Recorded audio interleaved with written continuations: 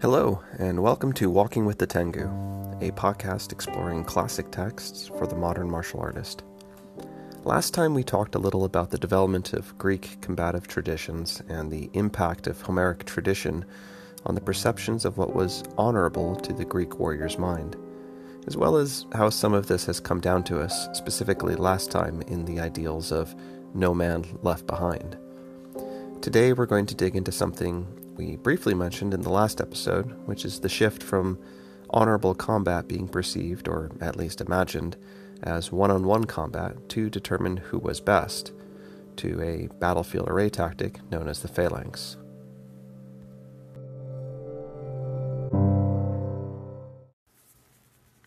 The phalanx was a group of warriors called hoplites wearing heavy armor tightly packed together, shields often overlapped, with spears poking out, helmets on their heads, and greaves on their legs. The men were close together, shoulder to shoulder. The strength of the formation built on the solidarity of the group. If anyone lost their courage and turned to flee or broke ranks, everyone else in the formation was put in danger. This was very different from the style of fighting that we saw in the Iliad. While warriors in the past fought on their own in the chaos of the melee, it's likely that over time survivors saw that having someone watching your back or flank made a difference to one's survival. These momentary concentrations of warriors may have grown into something more formal, the formation we know as the phalanx. The Greeks even had technical terms for how hoplites operated within the phalanx, othismos being a mass forward motion and the trope, the mass retreat. This point of retreat was a clear line on the organized, almost ritual form of combat practiced by the Greeks, and it was here at the point of trope that the winner would erect the monument of captured armor, which is where we get our word trophy. The connection to sports doesn't end there, though, for the ideal combat to the Greek hoplite was very similar in spirit to a modern sports event. Battle was generally conducted fairly and openly on a flat plain, and subterfuge was rare. Rules were agreed on, holidays and sacred places were respected, battles were begun by mutual agreement. It was all very formal, ritualized, and respectable. The battle formations were drawn up, first one side and then the other in response. The othismos, the mass push forward, was initiated, the competitive struggle begun, and then at some point the trope occurred, the mass retreat. Pursuit was often short. The Spartans even made a point of not chasing those in flight very far. The winners stayed on the battlefield, until the losers admitted defeat by sending a messenger to request the right to recover their dead. A truce was called, and the winners constructed their trophy monument out of the armor of the slain enemy. By our standards, all very neat and clean and formal. There was little need for planning, strategy, or even taking into account the weather or terrain. The formality of it all was even commented on by Herodotus, who wrote one of his Persian characters as saying, "When they declare war upon each other, they seek out the fairest and the flattest patch of ground, and there they set on and fight. As a result, the winners suffer great hurt, and of the losers there is nothing to say, for they are quite destroyed." The Greeks certainly had some sense of how odd their method of fighting was. This same Persian character of Herodotus later concludes, "Each should seek out the place where they'd be most difficult to subdue, and try their chances there." They, the Greeks, can be seen even here wondering why they would sacrifice tactical advantage for a so-called fair fight. War, of course, changed over the centuries. Like I mentioned earlier, there's evidence of the more chaotic battlefield of lightly armored warriors with throwing weapons moving quickly alongside heavier armored hoplites. Chariots certainly had a place immortalized in the Greek epics. However, somewhere around the 5th century BC, the phalanx had become a fixture, and the light warriors with javelins and stones fought separately. The richest, as was the case in much of the world, fought from horseback. Yet, by this time, even the aristocrats who rode to battle on their expensive horses got down and fought as hoplites when it came time to battle. In Sparta, their kings too fought in formation, with the victors of their Olympics standing in front of them. For a time, historians interpreted the cooperation in the phalanx as representative of the rise of democracy in Greece, and yeah, it makes a kind of sense. For there to be a functioning phalanx or democracy, an ethic of cooperation must exist. Aristotle wrote in his work called Politics, "The first type of constitution in Greece after the age of the kings was founded upon warriors, originally upon cavalry. For cavalry was strong and predominant in war, because hoplites are useless without formation. And in the old days, knowledge about formations and the formations themselves did not exist. But as cities grew and hoplites became stronger, more people began to have a share in government." End quote. And yes, certainly the hoplites did have a cooperative ethic. In ancient Greek, the term for a loyal companion was perispistus, which was originally the term for a soldier who carried his shield beside you in the line. It is also recorded that a part of the Athenian oath during military training was, "I will not desert the man beside me wherever I may be stationed." Despite all this, though, the men who stood in that line still thought of what they were doing in terms of the heroes of Homer. Poetry and gravestones through this time continued to draw on the works of Homer to describe the heroic in terms of being the best at something. When we think of the depiction of hoplites on Greek pottery, we don't often see a phalanx. We see a hoplite fighting as an individual. There was even a return to forging spearheads out of bronze during the 6th century BC, despite the sharper and lighter iron spearhead having been available for centuries. What was this obsession with the heroes of the mythic past, such that it even impacted combat and battlefield behavior in their own present time? Despite the phalanx seeming to be unheroic in terms of Homeric battlefield virtue, we still find the people who were hoplites thinking in terms of individual competition. Lists were made of the bravest and sometimes of the second and third most brave. When reading classical Greek works, one can still find careful descriptions of who the author thought was the most brave. Greek cities would give awards to those judged to be the most brave. Socrates at one point lost to a man named Alcibiades in the Battle of Potidaea in 432 BC. We shouldn't think of these awards in the same sense that we do today for military decorations. There was no abstract standard, but a concrete competitive standard.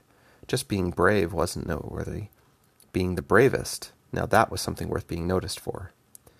So if hoplites thought of battle in terms of competition, how did they come to fight cramped together in a phalanx formation? This wasn't a place where Homeric battlefield virtues could shine, and one could be seen as the best at something. We can begin to understand this when we consider the need to reconcile the practical needs of combat with the idealized competitiveness of the Greeks. The chaos of battle was unpredictable, and unlike the Iliad, some no-name soldier could accidentally kill a warrior of great renown and high standing. A shower of arrows could fell a brave general, and no one would know who had won the competition. In the chaos of blood, screams, and the dying, the brave deeds one did would go unnoticed and be missed. The survivors would come out with the same kind of remorse that we still see today, survivor's remorse, deep down knowing that the only reason we survived was luck, and not because we won the bravery competition. The cowardly and the brave both died the same in the chaos of the battlefield, and honor had no real place. No awards for bravery could be given with any certainty, and no shame accorded the cowardly. The fact of the matter is that the idea of Homeric combat was revealed for the fantasy that it was. It wouldn't make a very good competition. Whereas you might be thinking it's time to reject the competitiveness of the individual on the battlefield for some reality-based combative expectations, instead, the Greeks just doubled down on their ideology and started making rules around how to fight that ensured their ethos could be maintained. There's even talk of a supposed rule that banned the use of arrows, javelins, and other missile weapons. Though whether this really happened or just ended up being a useful precedent set far enough back that no one remembered whether it really happened or not is unknown. The problem with archery from a Greek mindset was that it was unfair in a competitive setting. Euripides, in Heracles, wrote a debate comparing the merits of archery with the hoplite style of fighting, making it clear that the use of a bow was not a real test of courage. Though early writings granted archery its own value of Homeric martial virtue, those days were now gone. Consider, too, that despite its inclusion today, archery never became an Olympic event in ancient Greece. If you wanted to fight a battle that was a competition, it helped to have everyone competing in the same event. And despite practicality, we see archers and other missiles removed from the battlefield. All this so they could see who embodied courage the best. I think most of us would say that courage is an important trait to embody as martial artists. Whether you're stepping out onto a tournament mat to face a competition opponent, or firing your rifle at an enemy who just killed your buddy next to you, courage is what defines the warrior from the coward. The willingness to move towards danger and risk serious injury or death, even when one is gripped in fear. In the 5th century, Euripides identifies courage as, quote, standing fast, staring at the rushing line of spears, and holding one's place in the ranks. In the 4th century, Plato defines it as, whoever is willing to fight the enemy, staying in his rank, and does not flee, he, certainly, is courageous. In both these quotes, we see that the courage of holding the line was the standard by which the Greeks reconciled the inability to recreate the Homeric battlefield virtues in the chaos of real combat. By restricting combat down to the competition of the organized formation of the phalanx, it was possible to see who was the first to flee, who held on the longest, who was knocked down and stood up again, and who died holding their place. Finally, the Homeric ideals of being the best at something could be realized in the courage of the hoplite in formation. The one standard we see across the ages and cultures of the world as a test of bravery is the proximity of death. Whether we're speaking about the duels of Tokugawa Japan, a 19th century European duel, or an ancient Greek hoplite, the test of bravery is facing death and standing firm, resolute, holding one's position and not running away. We live in a very different world today. We have our own epics and sagas. The stories and myths that inspire us still speak deep down to us in a similar way that Homer did for the Greeks. Our own values and perceptions of honor may differ from the Greeks in a variety of ways. Sure, we can all appreciate a tactical retreat, living to fight another day. Our method of combat is different. Yet we also share quite a bit with them still. Abandoning your comrades, leaving the person next to you to die as you run away, isn't a trait that is exemplified as worthy in any cultures I'm aware of. The ability for any of us to exemplify courage and bravery today is limited. We live such safe and danger-free lives that facing violence is no longer the most likely opportunity for you and I to demonstrate our courage in the face of fear. This Greek obsession with competition, though, may hold a key to how we can encourage virtues such as courage in our own society. To strive to be the best at something can be a strong motivator and can push both adults and children to achieve in areas they wouldn't normally. The dangers of a society that gives out participation trophies is one that looks to castrate all the value that comes not only from striving hard to be the best, but also the lessons of defeat. In classical Greek history, we see warriors who strive harder to earn back a good name after having been found wanting in some area of bravery. Likewise, some healthy competition can spur us on to newer and greater heights of achievement after we've experienced a loss. I would encourage you to seek out opportunities to test your courage even today. This might just be in talking to someone new, having that conversation with a family member you've been dreading, or even just enrolling in a tournament or competition for your martial art. None of these things are necessary, but I would argue that testing yourself is a key component of growth no matter which martial art you practice.